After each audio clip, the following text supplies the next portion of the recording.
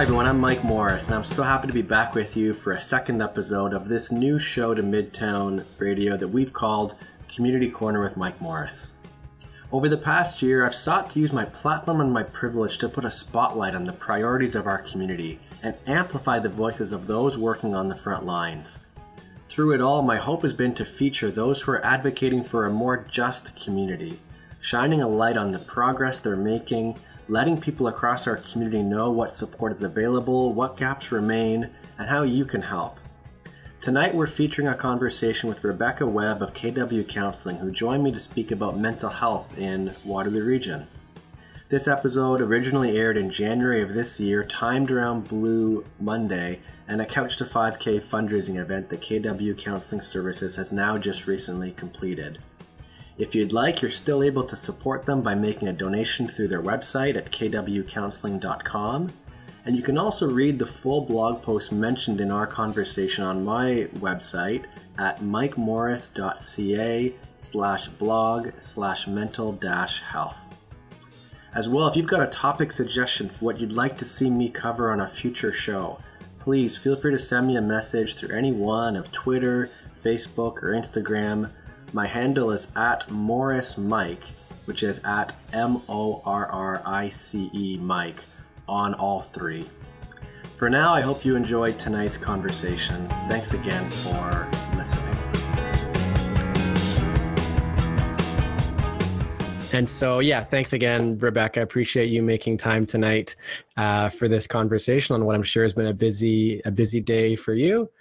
Welcome to those that have just joined us. So we're just going to get started here with Rebecca Webb from KW Counselling, talking about mental health. Before we do, I'd like to start with acknowledging the land that I'm speaking or that I'm hosting this conversation from. This is the traditional territory of the Anishinaabe, Haudenosaunee, and Neutral peoples. This is the territory that I'm in, as well as that of which KW Counselling provides their services across our community. As many of you may already know, we're situated on the Haldimand Tract.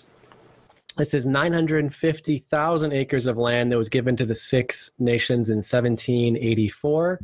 It's 10 kilometers on either side of the Grand River. And more specifically, I'm speaking with you from Kitchener, and Kitchener's within what's known as Block 2, which was intended to be leased to settlers and was instead sold as land with full title.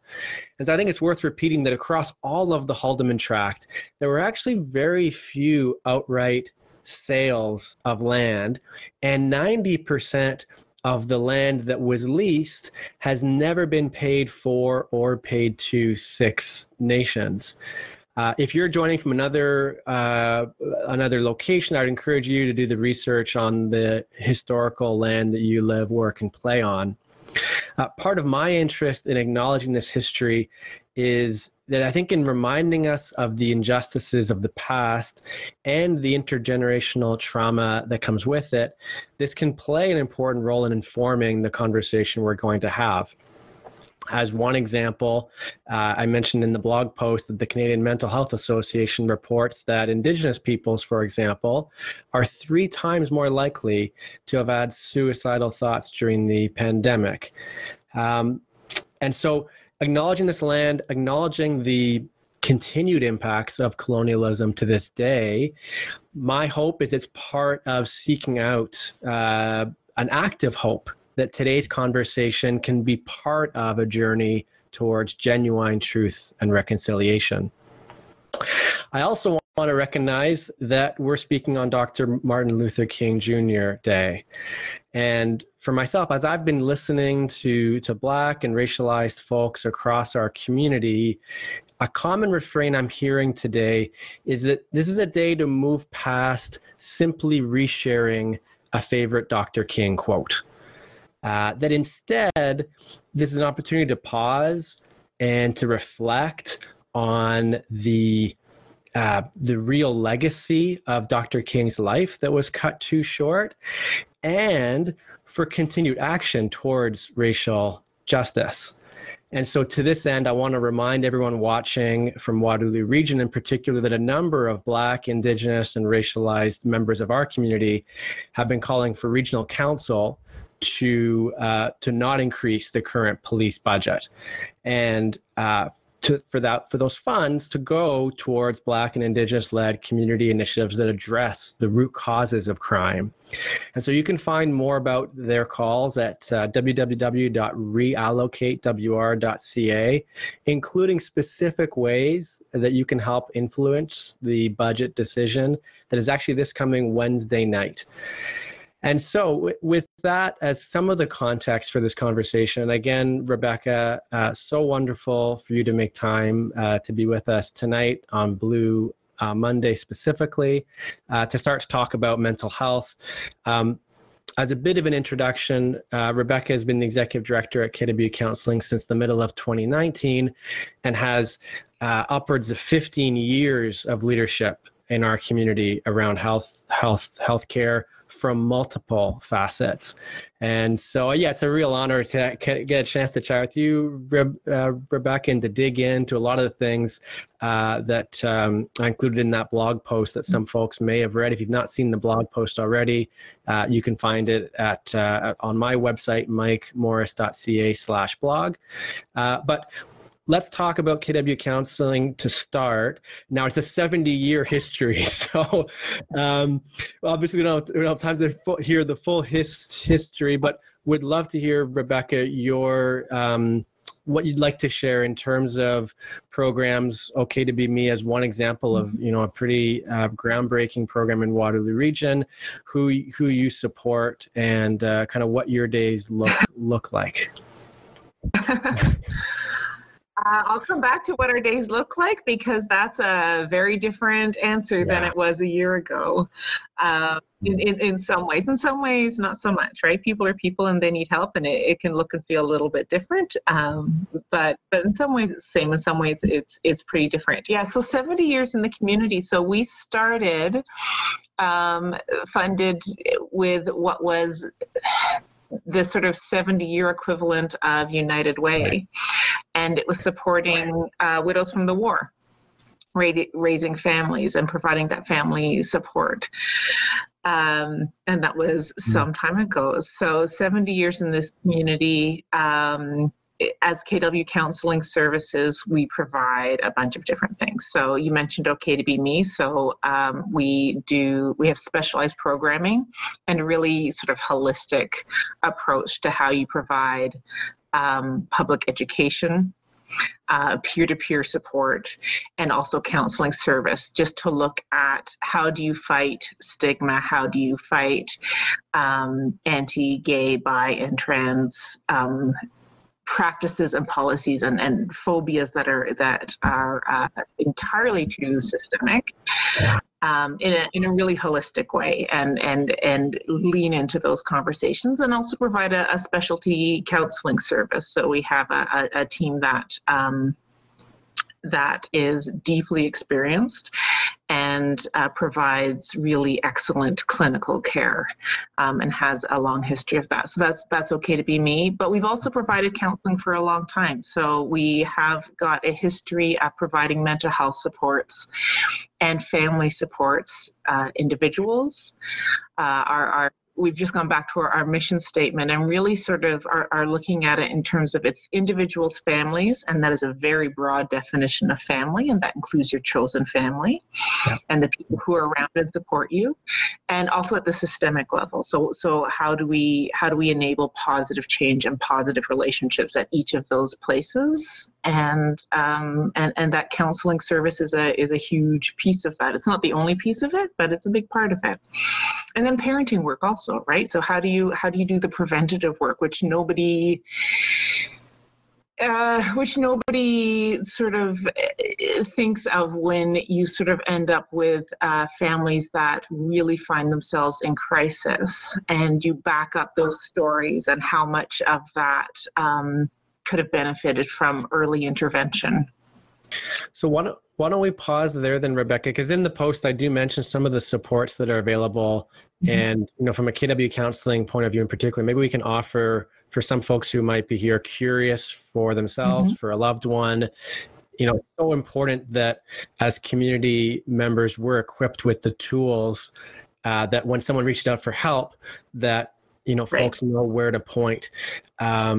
So do you want to maybe talk about, walk-in counseling as a starting point, or what should folks know in terms of, the services and supports that KW Counseling is providing on a day-to-day basis for other folks?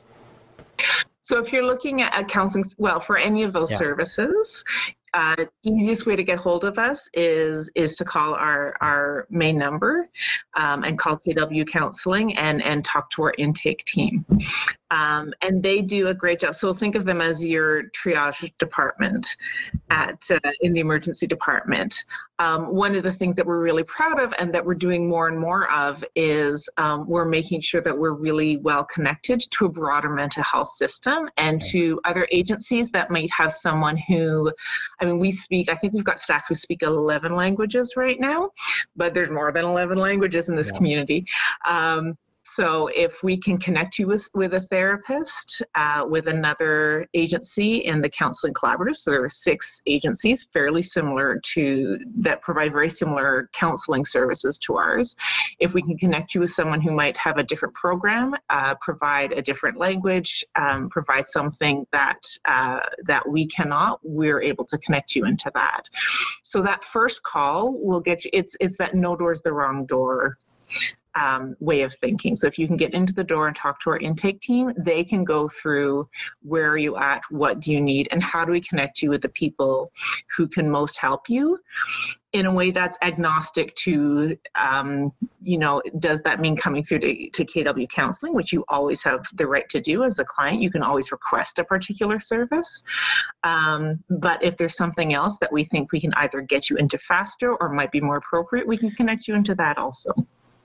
And I think that's worth pausing on because this is pretty special. Only launched a few months ago, to my understanding. That 6 agencies in our community have come together to provide one intake form and a mix of services across all 6, subsidized options available. The fact that folks can just go to this one spot now, I'm not. The amount of work behind the scenes to bring something like that to life. As someone who spent a lot of time leading a nonprofit myself, I can imagine that's no small effort. Yeah, and we're not all the way there yet, but part of that is it should be a pretty seamless experience for the client, and then we're still figuring out how to make it work a little bit more smoothly back in the kitchen. But that Counseling Collaborative has been working together. Some of that work well predates my time with the agency. It is made a little bit easier in a time where virtual counseling is an option, because where your counselor happens to be sitting, like that space, and your ability to get to that space isn't as important, right? So long as you have access to the technology, and if you don't, we've got solutions for that too. But while we have those virtual options, we've got a lot more flexibility in that way than we used to, because you don't want to be taking a bus from, south of Cambridge to get to Elmira for a counseling appointment. So it gives us a lot of options. It's not an easy one to do, but honestly, that group of agencies, there are some outstanding leaders doing that work and really putting the best interests of the community first and foremost, and say, okay, park all the stuff we need to do in the background. How do we make this much, much simpler for clients? That's what I appreciated about it. Maybe it's like making a really nice meal. The kitchen might be messy, as you said, right? But the reality is that for someone who needs support, to be able, whether it's family, couples, individuals, the fact that there's subsidized options available. And my understanding is that at least in the short term, and we'll talk, I'd like to talk more about funding as we go, but at least in the short term, that recognizing in this time of pandemic and increased social isolation, that there is even additional funding, I'm told, that's been provided, so that folks can know that, if you go to that form, and I mentioned wait times in the post, wait times have been a real issue, but this is one option to get as soon as possible in front of someone, in addition to some of the online options that are also available for folks too. Yeah. So anyway, so thanks for your leadership to move towards that point. Thanks for doing the messy work behind the scenes, I guess. Well, and I can't promise it's seamless every time. It is a complex system, and people have complex lives, right? So what they come through the door with and what their needs are a month into that are sometimes very, very different. And that's the reality of the service that we provide. And we have some amazingly skilled clinicians doing this work, and able to connect with people and able to follow them on that, and able to switch tactics and to switch sort of what do the solutions look like depending on what they're dealing with in that moment, which is huge. So let's talk about some of those stories then. And I guess, two options. One is we can continue talking to hear a bit about kind of your day-to-day, Rebecca, and that of your team and how that's changed in the last few months. And also, and if possible, of course, respecting appropriate confidentiality. If there is kind of even a flavor you can give us for some of the support that's being provided and the ways that people's lives are being supported in a really difficult time. That'd be helpful to hear. A really difficult time. So we can talk a little bit how things have changed, and I think that'll take us to what some of those stories look like. So you mentioned the walk-in clinics. So a year ago, we were providing Wednesday afternoons. We had a walk-in clinic. So I was with the agency, I think, for almost 6 months before we saw like less than 80 people in that afternoon. So the average worked out to like just over 65. But when I first started, it was amazing. It was something I had actually seen prior to coming to work with KW Counselling. It was one of the things that excited me about the organization. So big boardroom emptied out, lots of staff, lots of interns, big whiteboard going. Incredible energy, incredible conversations, and just learning and debriefing and going through sort of, solutions that were offered to people and making sure that everyone's sort of on this learning journey together. And 80 people coming through the doors and able to be seen. And then the pandemic hit, and that was not a thing that we could do safely on that scale, and there was no way to open it up face-to-face to be on that scale. So that was really interesting. So we did a couple of things. Pandemic hit, we immediately people were canceling appointments, so we paused our appointments, sort of canceled appointments for that week, and immediately started making phone calls and had every single therapist go through with their supervisor and say, okay, who's at risk? Who do we need to check in on today? Because there are people who have an appointment coming up, but they're going to be fine. Yeah. We can talk to them next week. Who do we need to talk to today and tomorrow, and make sure that we can do that, and just let them know that someone's thinking about them, and let them know that we're here and that there's help available, and just go through that. So I don't whether or not those are, counseling sessions in the traditional sense, it was just that reach out and keep in touch with our client base. So that was challenge number one. And particularly at a time when for so many of us, anxiety was just, in those early days of the pandemic, I was sure I had COVID 3 different times. Yeah. Right. Yeah. And as the symptoms grew, I thought, oh boy, like a runny nose, I coughed once or twice. And, for anyone who's working through, anxiety and those kinds of things. I'm sure just folks buffers, you're at the edge already, right? And so to know that, you had some prioritized folks that were being reached out to, I'm really encouraged to hear that. So really good conversations, but that was our existing client base. And kind of to your point, then the phone started ringing, right? So we started, and we continue to, and this is one of the challenges, and this is not a KW counseling service, this is what's going on in our community and with people who provide mental health services. What happened from that point is people who were already, and the data in the last year is bearing this out. So if you already had sort of some background mental health issues, those got exacerbated. But the other thing we were seeing is that we were getting a ton of phone calls for people who'd never reached out for help before. Yeah. Which is, like, as a person who has put a lot of her career into looking at, like, how do you fight the stigma around mental health and get people, like, so part of me is like, fantastic, people are reaching out for help, right? There is a good news story underneath there. But it also, I know I've heard Helen Fishburne at CMHA say, we talk about 1 in 5. We used to talk about 1 in 5 personally experiencing some sort of mental health condition in a year, 1 in 5 Canadians. And I've heard her say, like, right now it is 5 in 5. Like, nobody is immune to this. Nobody is immune to this. Yeah. And so true that in so many areas of our community, the inequities that were existent before the pandemic have only been made worse.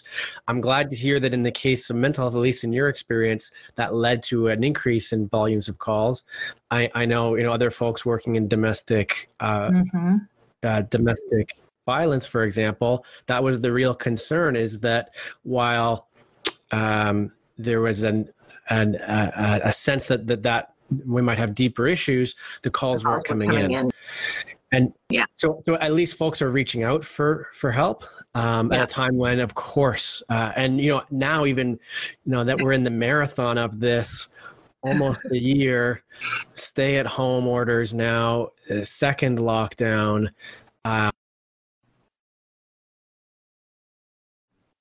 Health. This continues to be the case. I'm sure is that the case? Are you continuing to see high call volumes, or has that changed? We're continuing to see high call. Yeah, we're still continuing to see high call volumes. We've changed our model, so we don't have that walk-in, which was a really low barrier access. So you didn't need to make an appointment weeks in advance, right? Like, all of those things, you just had to be able to show up on that day and get seen. So that really rapid access we knew was really important and was going to be missing to people. So we switched our model a lot to be able to say, okay, I may not be able to get you sort of 8 sessions with a therapist right now, but I can get you in to talk to someone today or tomorrow, and to free that time in people's calendars. So there's consequences to that, because sometimes what you need is 8 sessions, and we need to have enough people and enough capacity to do that. But we cut those. But a lot of times that single session is enough for people to have a plan and to get grounded and to sort of say, I've got this, and if I need help again, I can tap back into that. And we have that evidence. Like, we knew that that's an effective model, not for everybody, but for a lot of people. So we were able to cut our wait list, I think, almost in half, between a little bit of funding from various sources, and very, very grateful to all of the funders who have said either there's been emergency COVID funding, or there has just been flexibility to say, like, do what you need to do. which is huge, which is not to be undervalued. Just flexibility to go solve the problems in front of you that need to be solved. But yeah, it's different, and we get those stories, right? So it is. I mean, you mentioned okay to be me. So one of the challenges we have, and we know this from working with youth, even with summers, that some kids, in effect, go back into the closet over the summer. because that environment isn't somewhere where they are comfortable being out. So they've been locked down for a year. So there are particularly vulnerable communities, and the LGBTQ plus community is one of them. And youth are suffering in this pandemic. Like the emerging data is very much that 15 to 24-year-old age range is the most. Right. Well, and for so many, for anyone for whom home is not the safest place, this has been a particularly challenging time, of course. Yeah. So yeah, thanks for calling that out, Rebecca. In terms of kind of things, top 3 things people should know about mental health in Waterloo region. I know often it's needing to equip people to share the both the facts and, the key supports, I guess. But so if you had someone who said, I want to be an advocate around mental health in our community, equip me. What are the top 3 things a person should know in your point of view? So there are a few things. I think the first thing is that what we do works. I mean, we talk about mental health. It sits in that human services space. It sometimes gets disconnected from the medical model, and there are pros and cons that come with that. But mental health is health.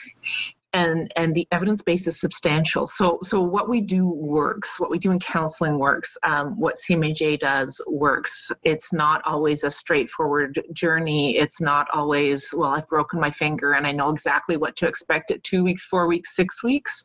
Yeah. But it is effective care.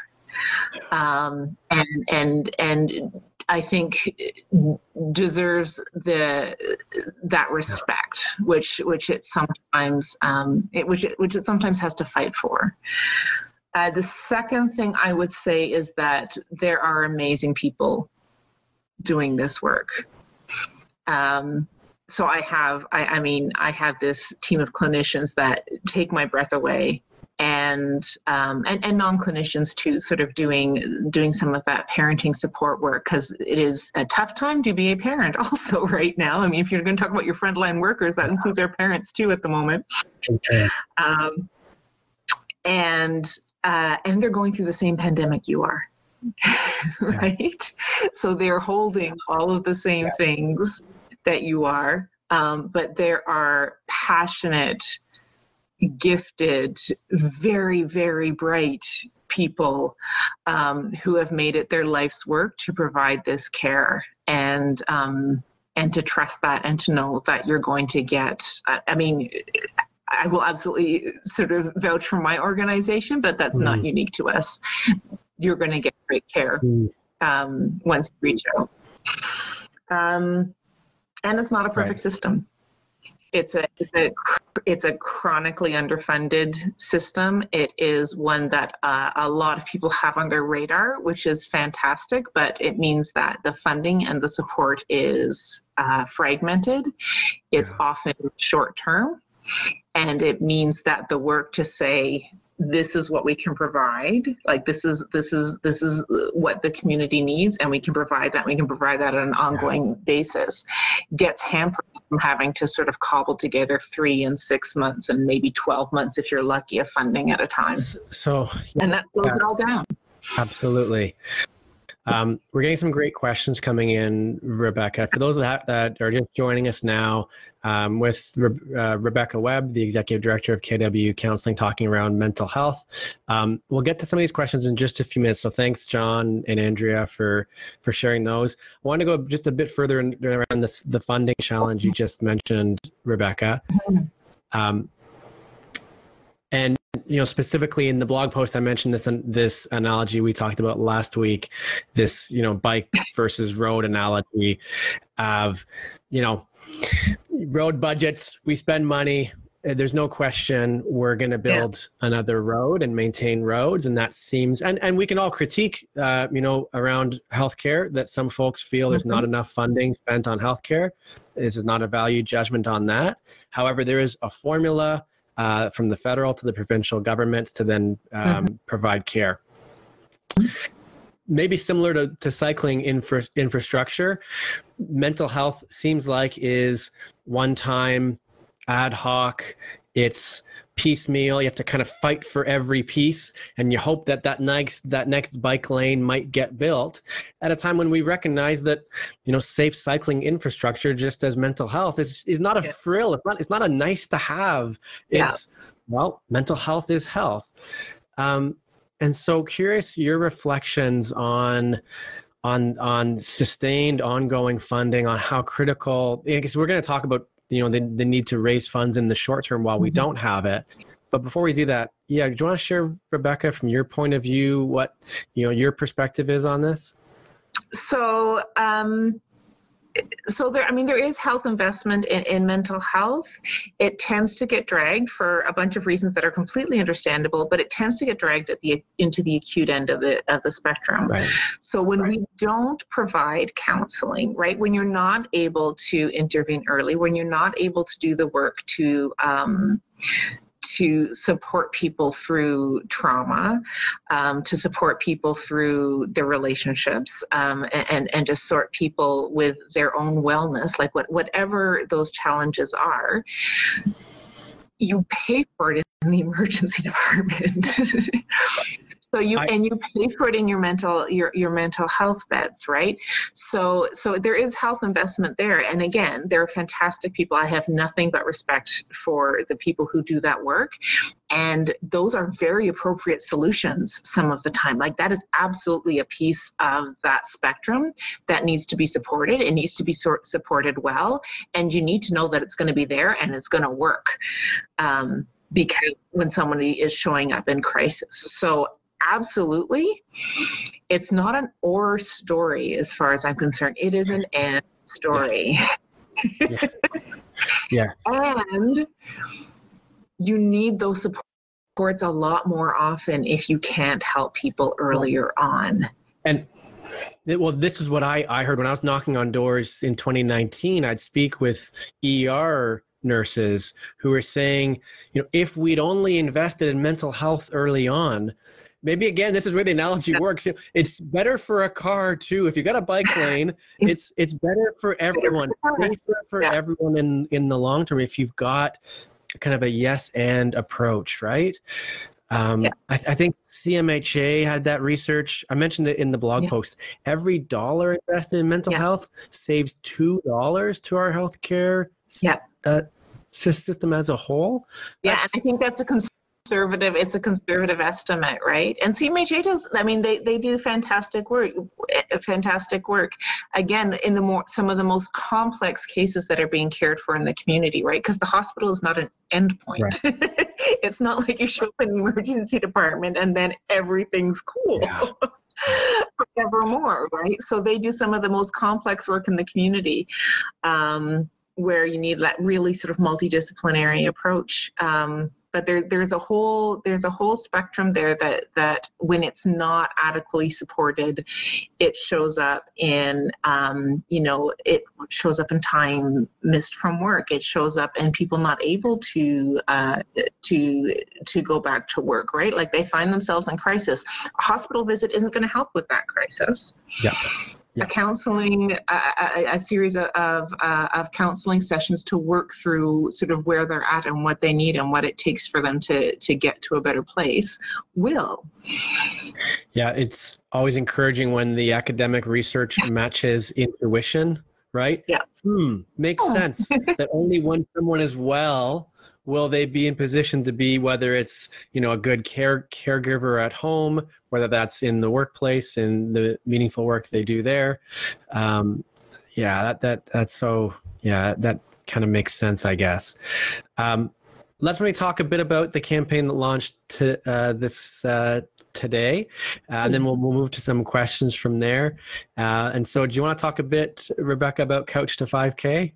So this is an interesting. When we were talking about funding, so we sort of would bank on between 100,000 and 150,000. Sometimes it would be a little bit more than that. That comes from special events. So last year we got 8,000 from special events because nobody was doing special events. So, like everyone else, we figured out what this looks like. Our pandemic special event, and I think we're going to keep this going, pandemic, no pandemic, because it's very aligned with sort of how we want to think about things, and just that idea of look after yourself and get out and get moving, whatever that's going to mean for you. Set a goal, get moving, support one another, right? So just even if you're not doing it, but you can be a cheerleader for someone, fantastic. Like that will pay dividends for you as the cheerleader. It will be a good thing for you. So this is a Couch to 5K. If you want to do it as a traditional Couch to 5K, you can do that. It was designed to take you from sort of no assumed starting fitness level to get you to be able to run 5K over a period of over a 9-week program. I will be attempting that. We shall see how that goes. No, we shall see. Parts of it won't be pretty. That's okay. I'm on board. Parts of it will not be pretty. One of the things I love about it, though, is that it is so fitting for exactly the message you're getting across, that we need to each have some accountability to do what we each need to do for our own self-care in a difficult time. And for a lot of folks, that self-care means getting outside. That might be a walk in nature as much as it might be working up to, accomplishing a 5K run. Absolutely. And so when I saw it, I thought that's so fitting. I'm glad you're participating in it. I feel so, we can talk about the need for long-term funding, and I think it's also important that we take action in the short term. And so that's why I'm participating in the Couch to 5K, because you can't just talk about the future that you want. I think we need to also recognize that there are gaps. Yeah. And if we, we're lucky to have organizations like yours in our community that are on the front lines every day, and we need to be investing in those organizations to ensure you can continue to do the great work that you do, while we might also then sign the petition to say this is not good enough and we need to go further. Yeah. But again, maybe like you said, it's a yes and, right? Yes, and this is, it is a fabulous community. It's a community that shows up. We're really grateful for that. And we always have never mind COVID. Prior to this, about a third of our funding comes from government sources. So the rest comes from foundations, it comes from grants, it comes from community members. So if we want to have the service in the community, then we need to be able to support events like this. And again, that support can look like, if you're able to make a donation, outstanding. Happily, we'll take that donation. We've got a $30,000 goal here. But if you want to help us boost our signal, that is very, very appreciated. Not everyone is in a position right now to make a donation, and you can participate by sharing a story. You can participate by doing the run and letting us know how that's going for you. You can do that by, again, be a cheerleader, right? It's for the organization, for your friend who might be doing it, participate. It will do you good. Even just in sharing it, and so I'll share my fundraising page in the chat here. What I'm finding is I'm having a few folks say to me, well, first of all, we do have a lot of generous people in our community, and some folks who have significant privilege, their income hasn't changed while expenses have gone down considerably. And so I know a few people have said, you know what, our giving has actually increased in the last few months. And for someone who might not be in a position to give, even just sharing it out more widely, whether that's in conversation, over email, social, whatever the case, I'm learning it's just about getting it in front of a person who might be in a position where that's exactly what they were looking for, is, okay, where can I best direct my support at a time when we know there's a real need. And so maybe with that, let's shift. John's got this question about the long-term impacts on mental health. I think a few people have talked about kind of the ripple effects of the pandemic we're in right now. So when I'm reading, and so John's question is, what's the anticipated long-term impact on mental health? Once COVID is behind us, what are some of your reflections, Rebecca, on that long-term impact on mental health for our community? I think it's a really good question, and I've been part of some really interesting conversations with some clinical leaders who are thinking through what this is going to mean for kids in a lot of cases, right? So really, when those attachments are really important, and those relationships and all of that social development is taking place. So for kids and for our teens, absolutely. I think there's going to be a period of catch up, to put it baldly. And again, not a clinical expert, but listening to some people sort of talk about, okay, what are we looking at on the horizon? Because from a programming perspective, we're thinking through that too. Right. And a lot of those conversations. I mean, I mentioned that 15 to 24. And I don't think that's going to be, people are really, really resilient. I don't think that's going to bounce back immediately. I don't think it'll be, hey, the pandemic is over, right, and everything's okay, because there's really important developmental stuff happening in that time frame, right? And it hasn't had a chance to play out the way we are biologically and culturally set up for it to play out, in terms of independence from your home and your parents, in terms of your social relationships and how they are shaped, and how you sort of learn to identify in the world, because you haven't been out in the world, you've been at home. So, I don't think it's going to be overnight. And I also think there are a lot of people who have been coasting, who have gotten through the next year. I think if you look at some of the impact of on our frontline workers, I honestly don't think some of that has landed yet, because they're showing up and they're doing what they need to do, and it's a delayed response, but that doesn't mean there won't be a response. Well, they're still in the eye of the storm. And so you're helping me think about, Rebecca, the various populations that are, right at the center of this, that, but we need to make sure we're prioritizing that those people get access to support long after the trauma of this time. Even just the parents I've been speaking with are saying, what is it like for my grade 5 child to have a mask on, not be going to, like, there are certainly mental health implications of online classes and the extent of screen time and all the various needed, of course. And I saw something great from the CMHA just over the weekend in response to some MPP who was saying mental health is important. We can't be doing the lockdown stuff. Such a great statement that she made, saying, it's true, this is having a negative impact on our mental health. It is important. And so we will triage mental health supports that follow. So I think it's a great question. John, anything more, Rebecca, you want to say about the long-term impact? So the other thing, what's keeping me up at night is a little bit, we don't know what we don't know. So I know the people we're hearing from, but those are the people connected with service, right? I know the stories that we're getting. I worry about the people we're not hearing from. We do have evidence, that there are disproportionately affected populations.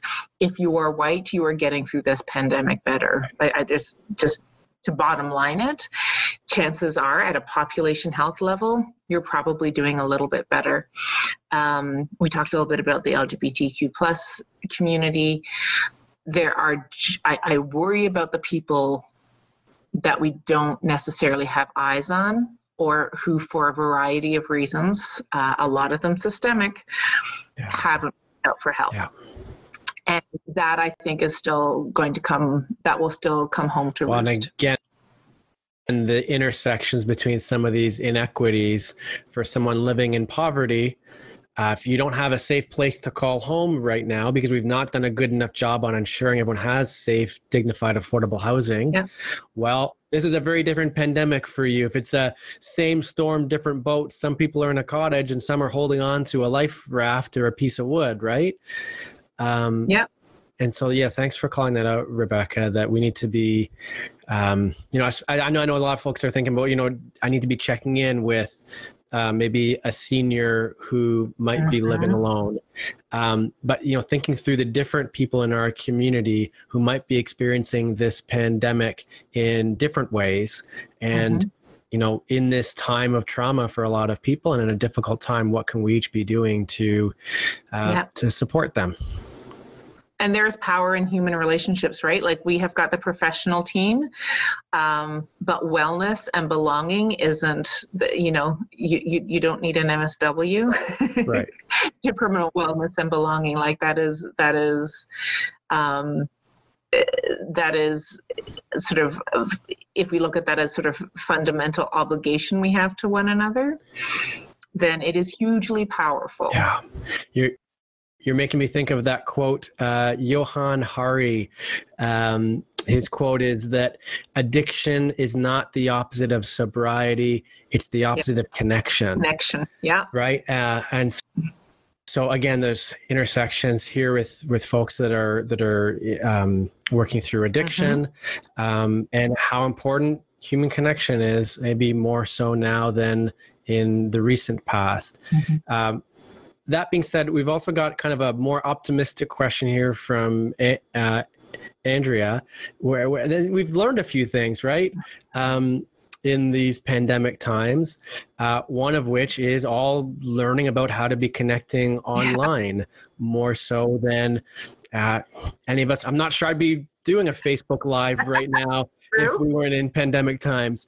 So Andrea's question is, when you are able to offer in person again, say in the fall, whatever the case is there a plan to be, or have you started to think about offering virtual sessions and workshops for those for whom maybe in person might be a barrier? And maybe there's new capacity to leverage some of these online tools and comfort, I guess, for some of us? So we were actually doing video counseling before the pandemic hit, and it was one of those things, and we had set it up, which was hugely beneficial. So we had this sort of small pilot going where we had set that up already. It's funny, either video and people are unique, right? So different modalities work for different people.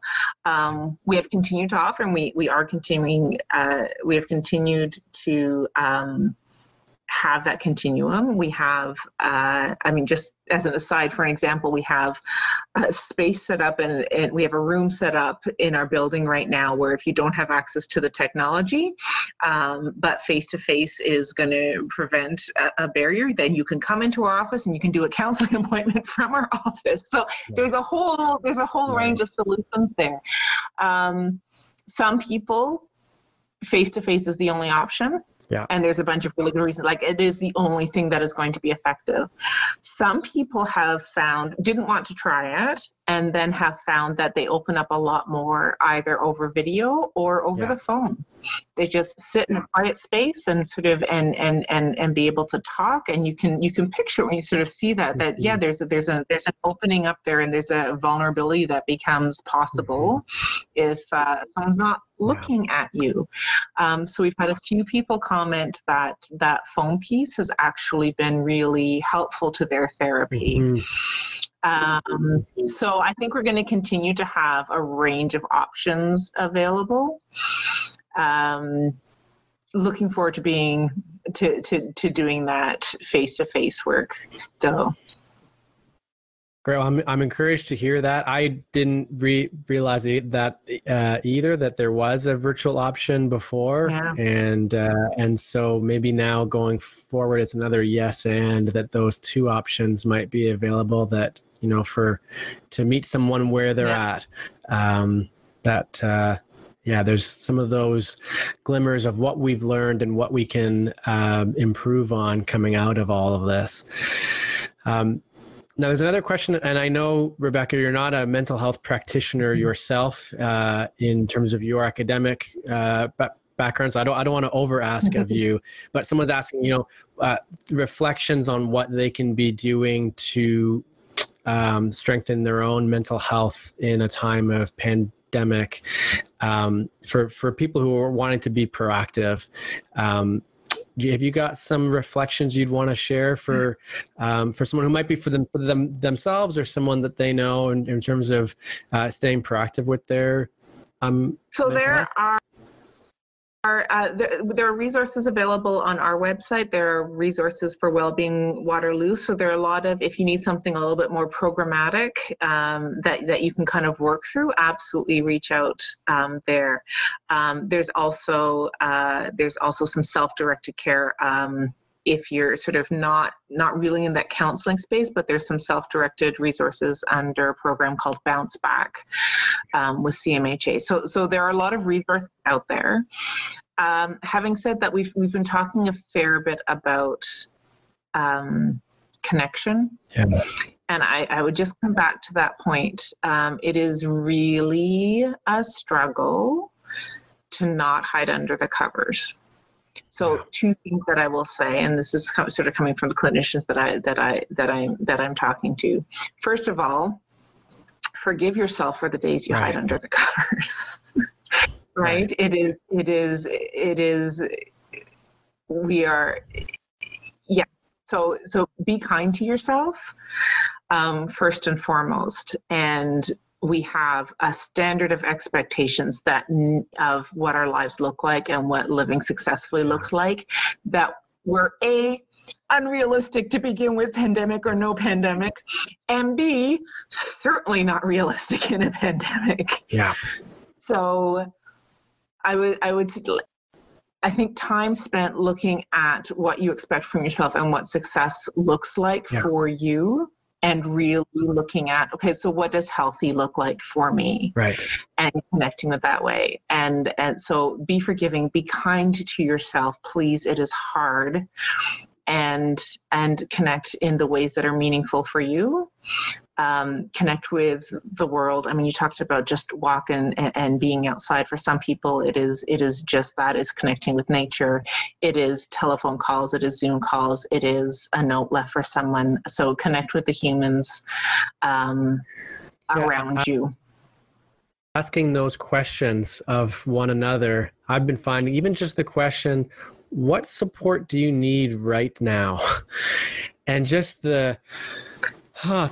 This is a time when we need to be there for our loved ones, and even consider that others around you that you might not know so well, that might be at the grocery store, are likely also kind of at their closer to the edge. We probably all, like I said before, have less buffer than before this hit. And not to mention, again, 1 in 5 Canadians, even before the pandemic, working through a significant mental health issue of some kind.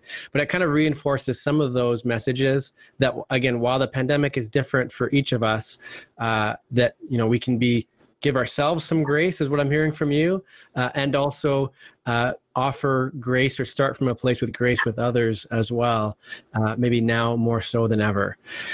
And to consider how we can each help. And so maybe I'll come back to, again, organizations like KW, Counselling, and how we can be, to me, in conversations like these, I find it's important that we get back to, what are the things that we can actually do to support.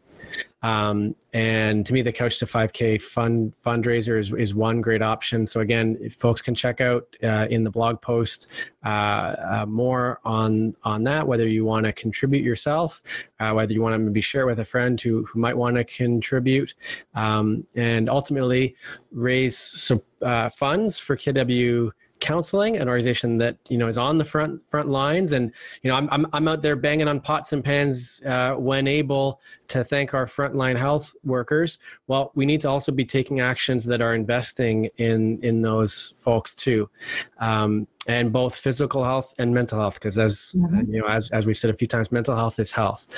And then also for people who might want to be talking about, okay, how do we change the overall model, I'd encourage you to check out this piece from the CMHA around parity and ensuring we have parity in funding between mental health and our regular physical health that is funded in a consistent and ongoing way. With that, Rebecca, I want to give you a chance. Is there any kind of final reflections you want to leave people with? Anything last top of mind we have not spoken about that you want to make sure you share? Anything we've not spoken about? Not that I can think of off the top of my head. And whether it's KW Counselling Services, I mean, we talk about how you look after yourself. Engage with your community, right? Like whatever that means to you. It can be our organization. We are not the only ones doing good work. This pandemic has one of the gifts of this pandemic has been for me has been a chance to connect with all sorts of people who touch on that mental health space, whether it is housing, whether it is hospital care, whether it is primary care, whether it is people, public health and people doing work with addictions, because there is a whole crisis there that has been hit really, really hard in this pandemic in terms of abuse. So engage with your community, like whatever that means for you. Connect through these fundraisers, but connect with and be aware of the good work that is happening around you as a bit of self-care. I mean, we talk about gratitude and self-care as part of gratitude, as part of self-care all the time. And I think one of the things we have to be grateful for is that there are some people doing an awful lot with very little. Yeah. And I'll tell you, none of them are getting rich doing it. Like, there are easier ways to make a living. Yeah. And there's some amazing people doing exceptional work. Yeah. And like I said, they're going through the same pandemic that everyone else is, and connect with that. And whatever, so if this Couch to 5K is a chance for you to do that, fantastic. Like, the more the merrier. We want everyone inside the tent. Yeah. But if it's something that comes to mind sort of, a month or 2 or 6 months from now, stay connected with your community. Yeah. Well said, Rebecca. Thanks. And on that point, maybe I'll include a link to the Counselling Collaborative in the chat here as well. It's in the blog post.